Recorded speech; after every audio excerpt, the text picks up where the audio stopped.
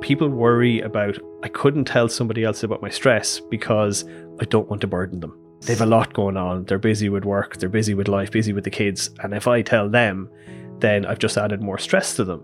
But often, because of this fast pace of life, those other people could be going through the exact same stresses. And they don't see it as a burden. And they're worrying about, Paul doesn't seem to be doing great. I wonder, is he all right? And it's a burden that we don't tell them. Or they could feel a sense of connection of, yeah, look, I feel the same way too. Welcome to the HSE Talking Health and Wellbeing podcast. My name is Noreen Turley and I'm delighted to be joined by Mark Smith, who is Senior Clinical Psychologist with Child and Adolescent Mental Health Services. Mark specialises in working with teenagers with mental health difficulties, including anxiety, depression, self-harm and trauma. So Mark, in the HSE Health and Wellbeing Department, we lead on the Stronger Together Mental Health Promotion Plan, which is all part of sharing the vision and connecting for life. And one of the actions in that plan is to embed mental health promotion messaging in our campaigns to help improve mental health literacy. And when I was looking over this, I thought to myself, well, what is mental health literacy? I think it's a broad term that takes in lots of different areas. But I think on a very basic level, it's about understanding. It's about having those words to be able to describe what we're doing, how we're feeling, the impact of life and how it affects us. I think one of the hard thing for people sometimes, people say, look, how are you doing? And we have an unfortunate tendency in Ireland to restrict everything down to grand or fine. And it's about giving people a wider range of vocabulary to be able to describe the range of experiences that we have. Because I think in my work with people, sometimes if you ask them how they're doing and they respond with don't know, sometimes that's interpreted as, oh, they're reluctant to engage or they don't want to say or something negative. But actually, I think we need to take that answer at face value. Sometimes people just don't know how they feel.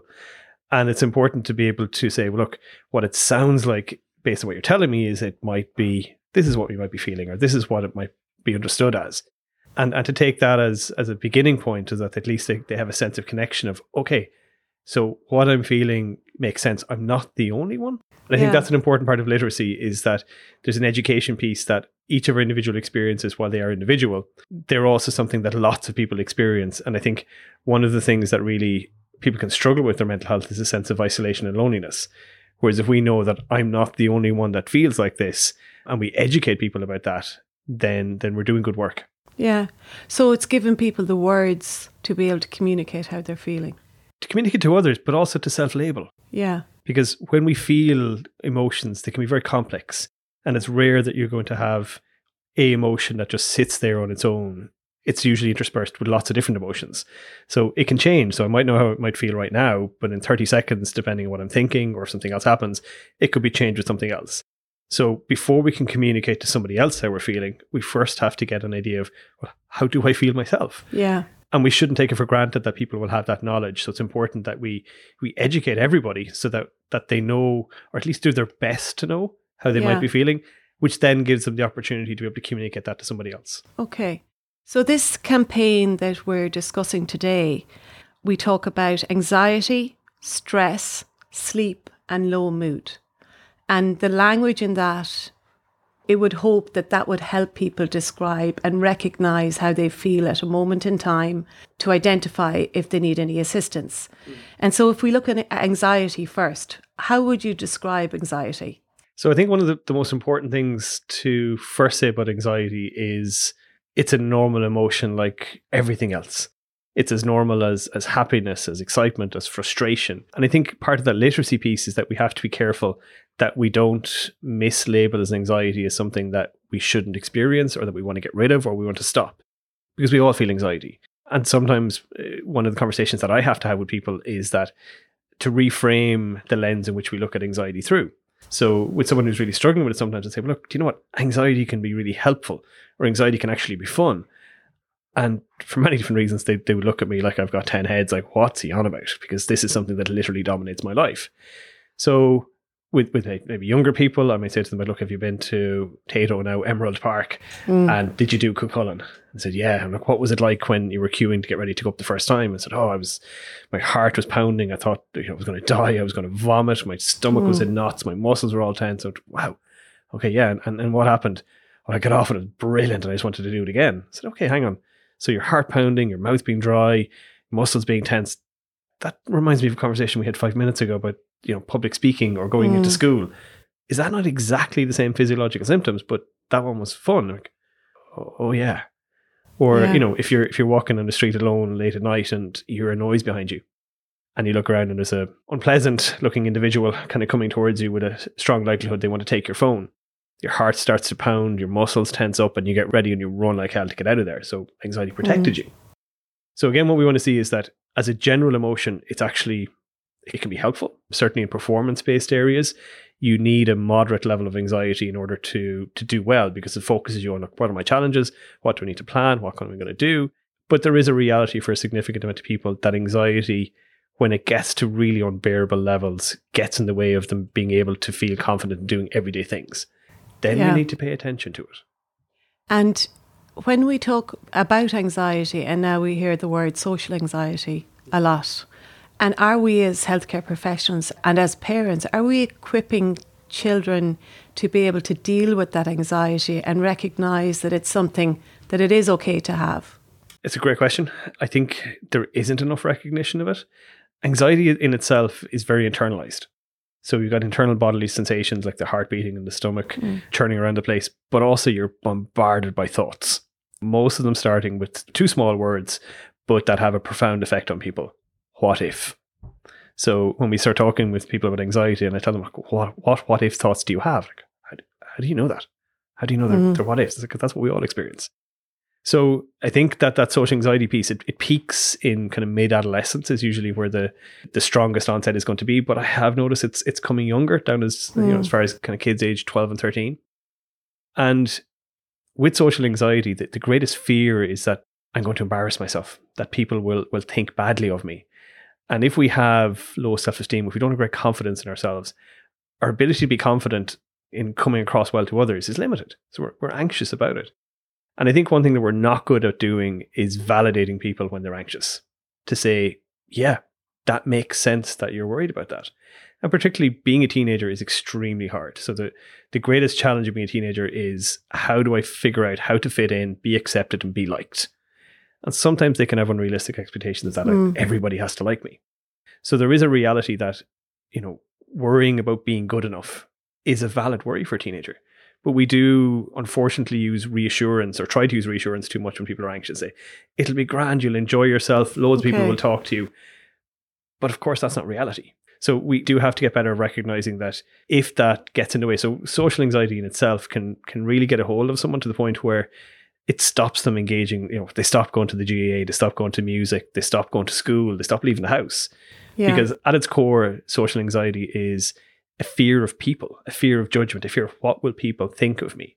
So when it gets to very extreme levels, the person just tries to avoid people because that idea that they might embarrass themselves and make a fool of themselves in front of others gets so anxiety provoking. The only way that they can think to cope with that is to try and avoid. So when it would come to that stage that if you had a child that was stopped going to the GAA or going to their music lesson, how do you differentiate between, they're just not feeling great today, or would it be like an ongoing anxiety, or is it? Yeah, when there's a repeated pattern, and I think that help seeking, the most important, most effective form of help for a child who's experiencing anxiety is their parent. Okay. They know their children, they know them well, and often when a parent would come to me looking for help for their child around anxiety, I end up telling them what they already know. Yeah. They just need me to reinforce that they were right, that they knew what to do. Yeah. And I think parents' own anxiety often gets in the way of them effectively helping their children, because we do live in an age where we have higher expectations of all of us in terms of what we're supposed to be, how we're supposed to look, with teenagers, but how parents are supposed to be. And I think unrealistic standards are being communicated to parents about what they should be to be good enough. And I often reference back to when parents, when they have the babies first and the baby cries and they look at it, especially your first child. I've 3 of my own, and you go, I have no idea what's wrong. This could be wind, there could be poo coming, they could be tired, they could have a pain, and they can't tell me what it is. And you know what? I'm going to guess. I'm going to figure out as best I can to what will work for this baby to try and soothe them, to help them through it. And if that doesn't work, I'll try something else. Yeah. And they do it. And they do a good enough job. But unfortunately, when they get preteens and teens and they're still distressed, parents suddenly lose confidence in their own ability to know their kids, even though as children they couldn't verbally tell them. So I do think it's really important that we actually empower parents more and we support them more, because their own anxiety is about worrying about how are they going to be judged by others. If my kid doesn't go to school, does that reflect badly on me as a parent? Am I being seen as not doing a good enough job? So when we get anxious, be that a child about going to school or a parent anxious about how am I perceived as a parent, we feel insecure about that. But we don't just keep that to ourselves, we project it onto others. So I'm going to take my insecurity about am I good enough as a teenager, as a parent, as an adult in work, whatever it's going to be. And I worry and I think that this person is thinking about me and thinking negatively. So I'm going to project that out of me onto them and assume that because I'm thinking it, because I feel it so strongly, they must be thinking of that about me too. So when we get anxious, we make lots and lots of assumptions that make sense why we worry about them, but they don't always stand up to scrutiny. Okay. And if somebody is going through that, then what are the 3 things that they should do if they are feeling anxious? So it probably depends more on age, how you're going to respond to that, because, for a young child, it's going to be very difficult for them to self-validate and say, look, it makes sense that I'm anxious, because they may not have, more than likely don't have the words to actually recognize that it is anxiety or they're nervous. So that's where you have that dynamic, that interaction between the parent and the child, where the parent recognizes that, look, it looks like you're a little bit anxious, you're a bit nervous, which then for the child, they can go, oh, that's what that feels like. Yes. So that vocabulary first, which again is back to mental health literacy, that we start at a very young age. Okay. And we notice with children, because if we're wrong, then they'll say, no, well, I'm not that. Okay, well, then we get a process of clarification. Yeah. I think the second most important thing is to validate and go, that makes sense. So you have a child who's worried about a final coming up or a test coming up, and to not go back with reassurance, because when we're anxious, everything that we're anxious about is theoretically possible.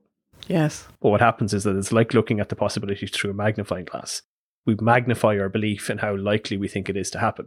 So no matter how unlikely it is, in that moment, that person, that child, whoever it's going to be, any human, is feeling their heart is pounding, they're short of breath, their stomach is in knots. And if we tell them it'll never happen, but they're in a high state of anxiety, it's like, well, you don't get me. You literally don't understand how I feel, because I don't feel grand. So it's important to say, look, what you're feeling makes sense. What we also want to do is then talk about what's a justifiable response. So every time we get anxious, we can't not go to work. We can't not go to school. It's how do we survive the anxiety? How do we do it anyway? And one of my favorite quotes in this area is by Robert Frost, saying anxiety, the best way is through. Because once we allow anxiety to run its course, it will pass. Yeah. But often we don't believe that it will, and we think it'll keep rising and rising and rising, and we'll feel worse and worse and worse. So we get away from it quickly. We get away from the situation that's making us anxious, and we think, oh, okay, relief. So the heart slows down and I don't feel as nauseous. And unfortunately, what we cognitively believe is if I didn't get out of that situation, something catastrophic would have happened.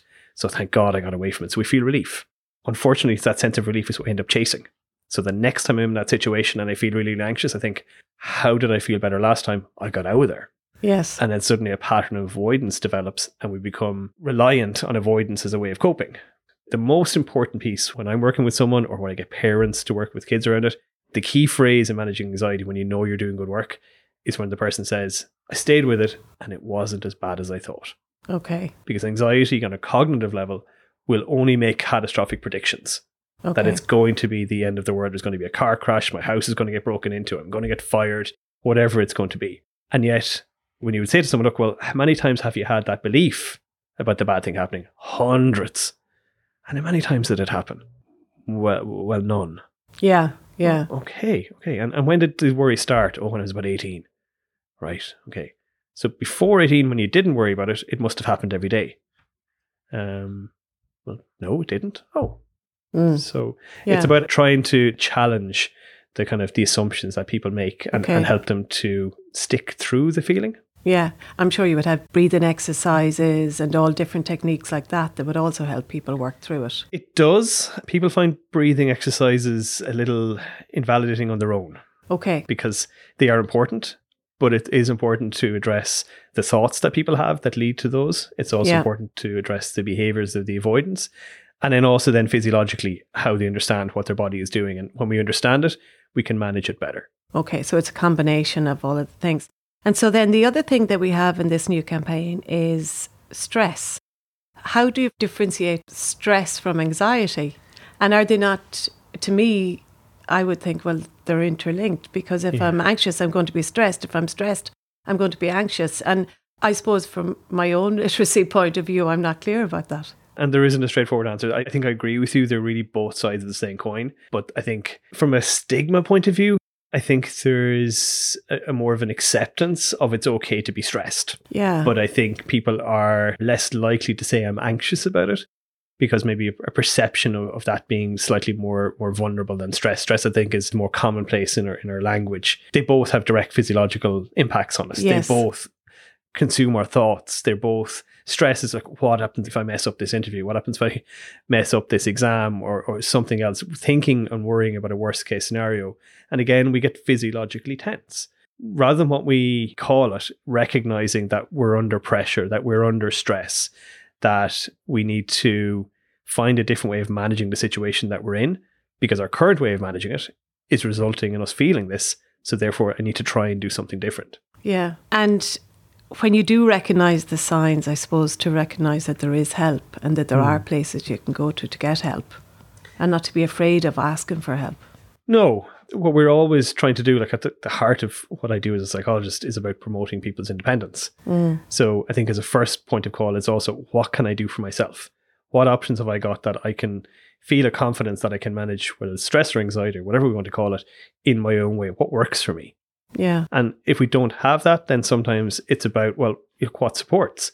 And I think some of the best supports that we're going to have are our friends, our colleagues, a sports coach, a year ahead, someone that we have a relationship with, because at the core of when we do maybe seek professional help is the relationship.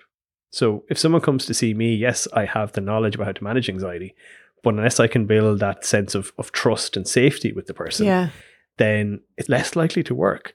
So with family, with friends, we already have the relationship. Yes. And if we have someone who gets us, then again, we feel less lonely, we feel more understood, and we feel more connected.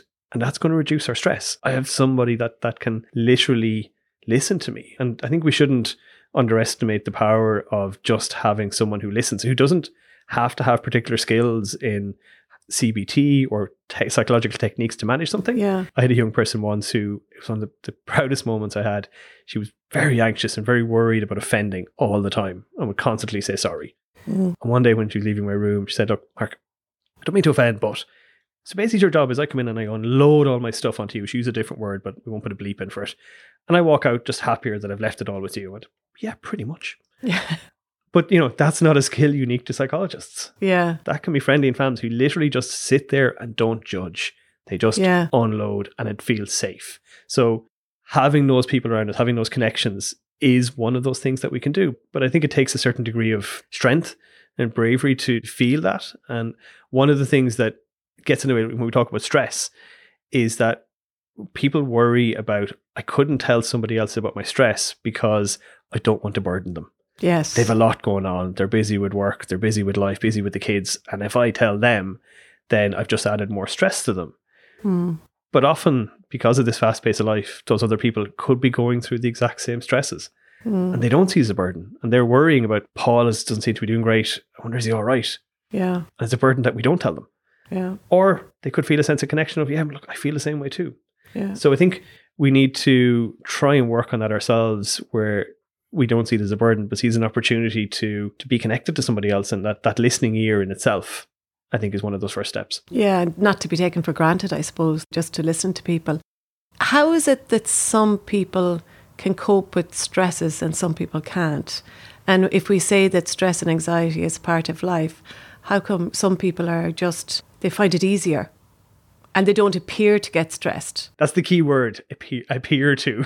I would often talk about that analogy, but the duck on the surface seems very calm, but underneath the feet are flapping. So I meet many people who on the surface, people think they're amazingly successful and they're very calm. And then they're coming into me and telling me about all of the worries and anxieties. I think we have a wide range of personalities. We have a wide range of experiences, and we all have various thresholds at which, or point at which we can cope with it, moves on beyond that ability to cope. But I think it also comes down to support networks. Who do we have around us? Are we isolated? Are we alone? Do we have people that we can turn to? And what other things are going on in our life that are impacting on us? So we know that there are certain things going to increase our vulnerability. So how do I cope with what perceived as a small little stress to somebody else?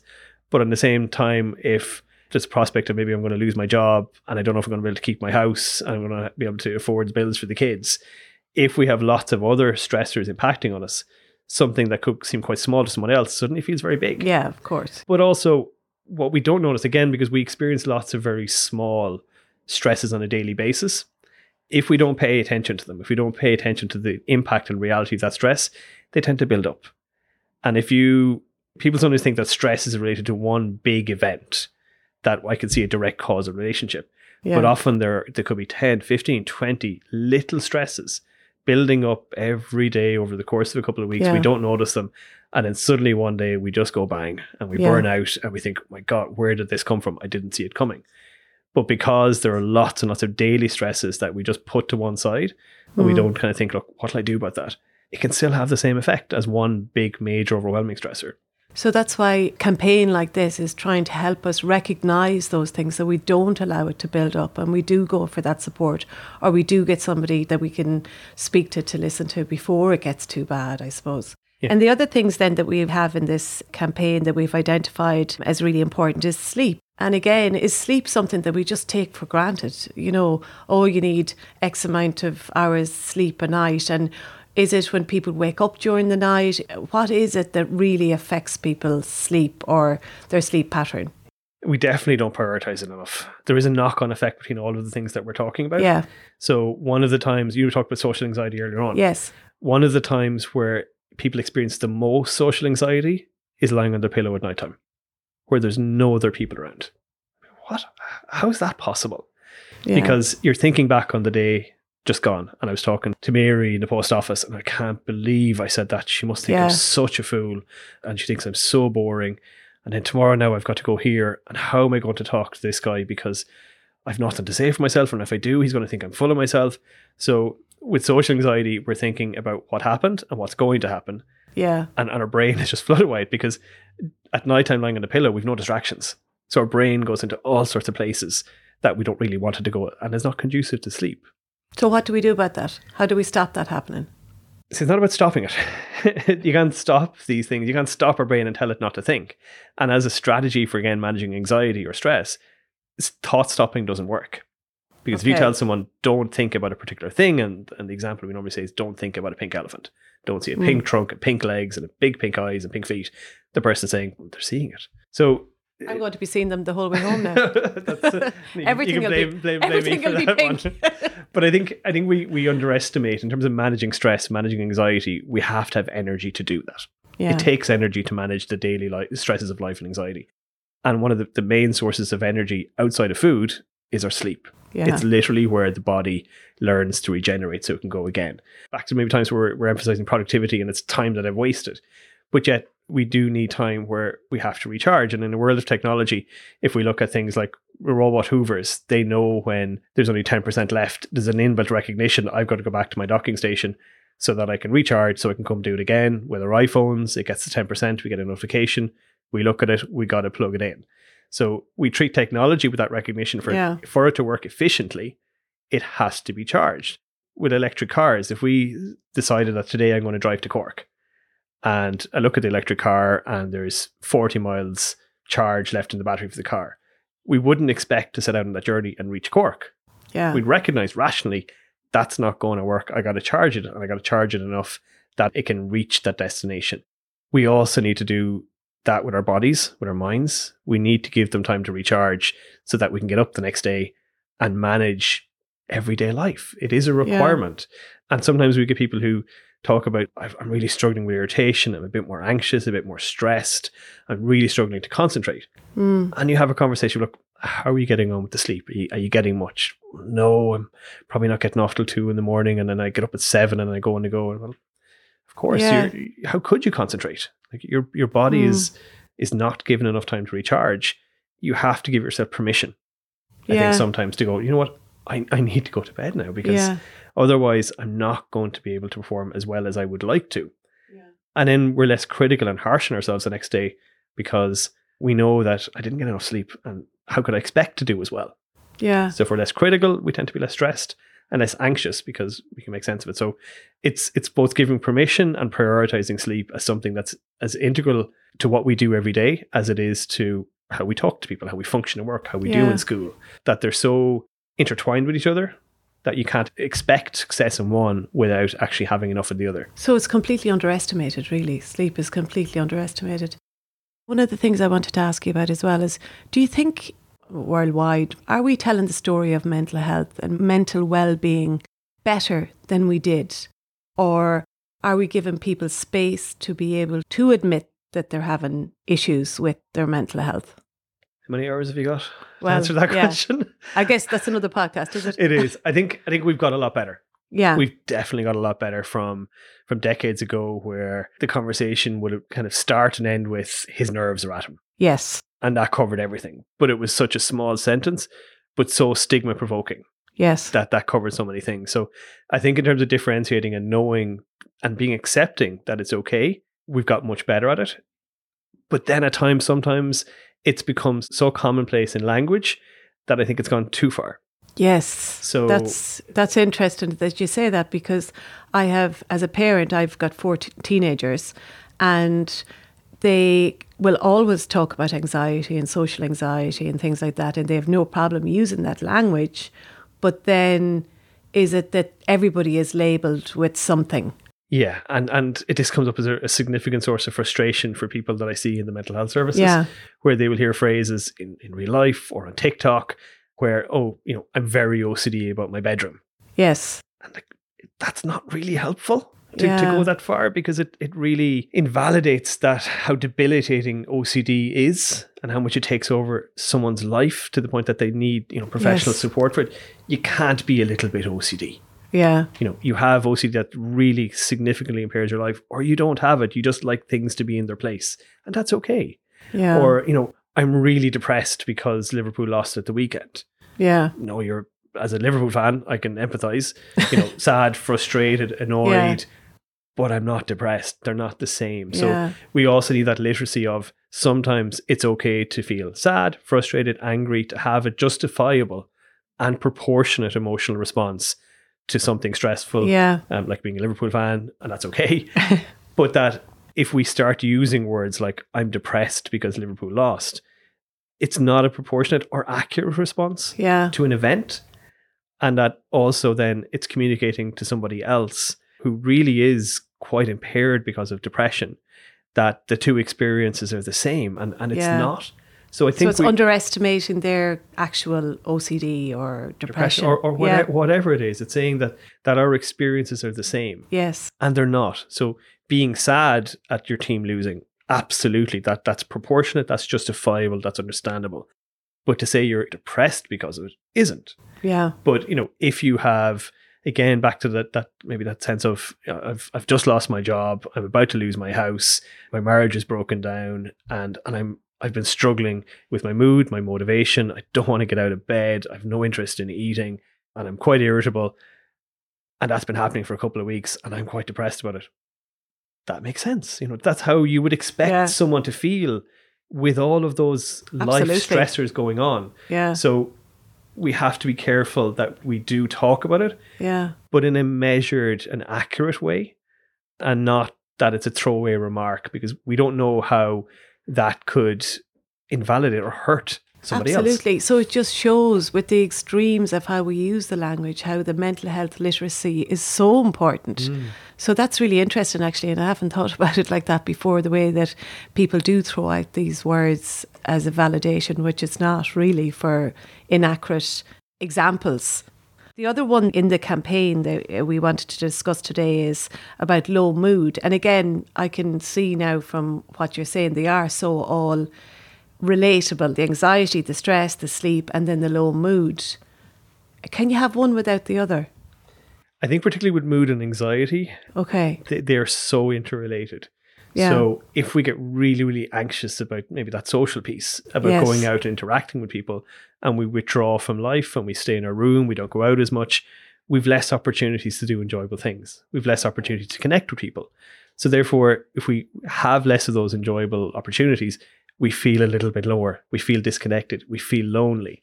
If we're feeling, really quite low in our mood and not motivated to go out and do something, then we lose confidence.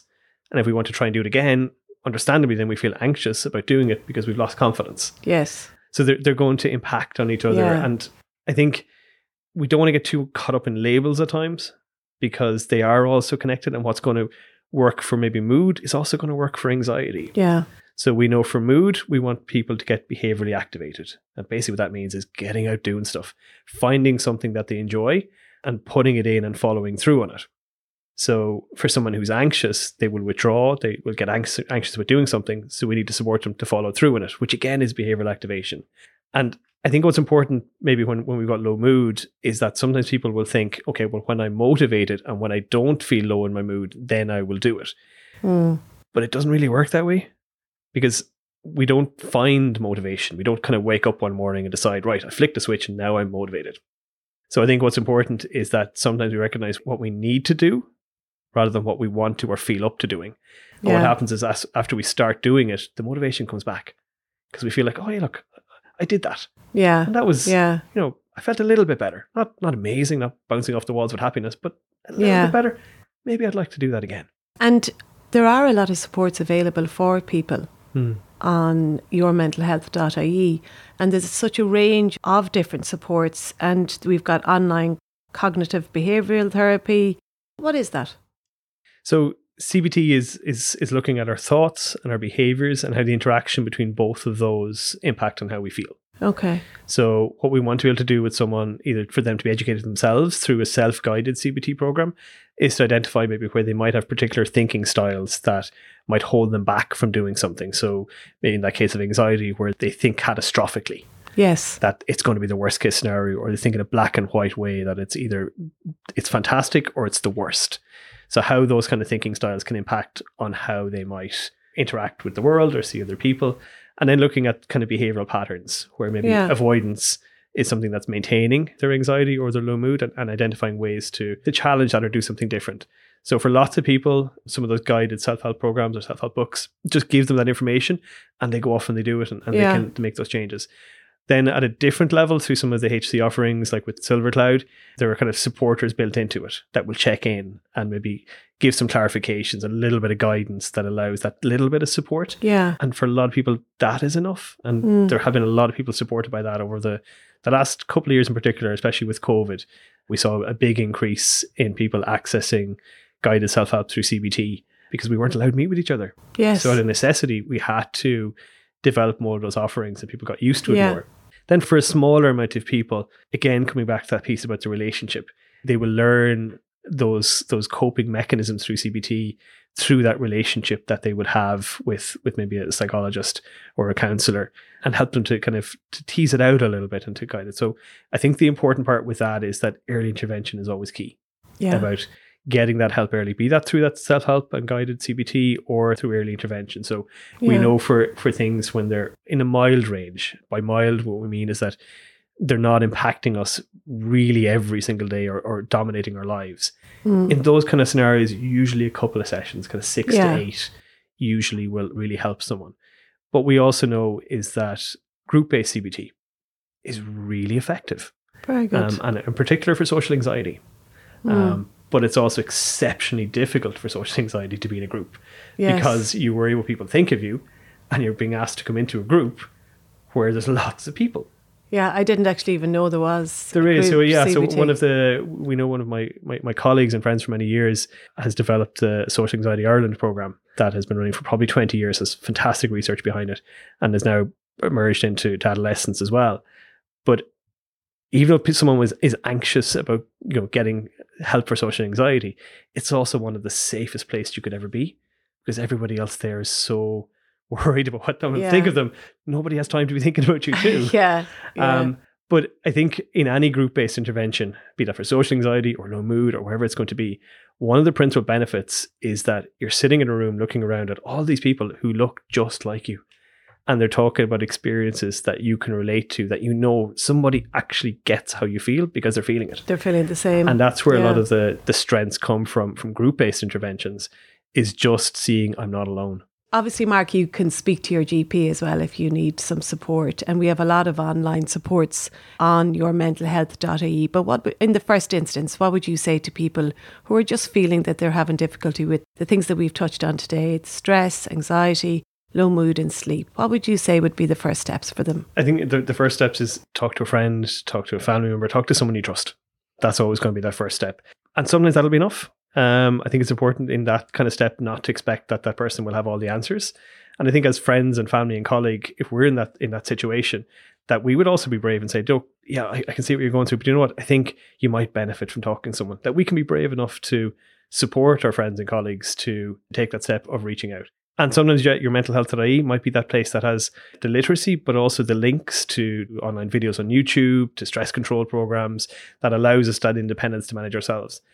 But also then it's okay to say, well, look, that didn't work for me for whatever reason. Yeah. And that's okay. I think that's really important with help seeking.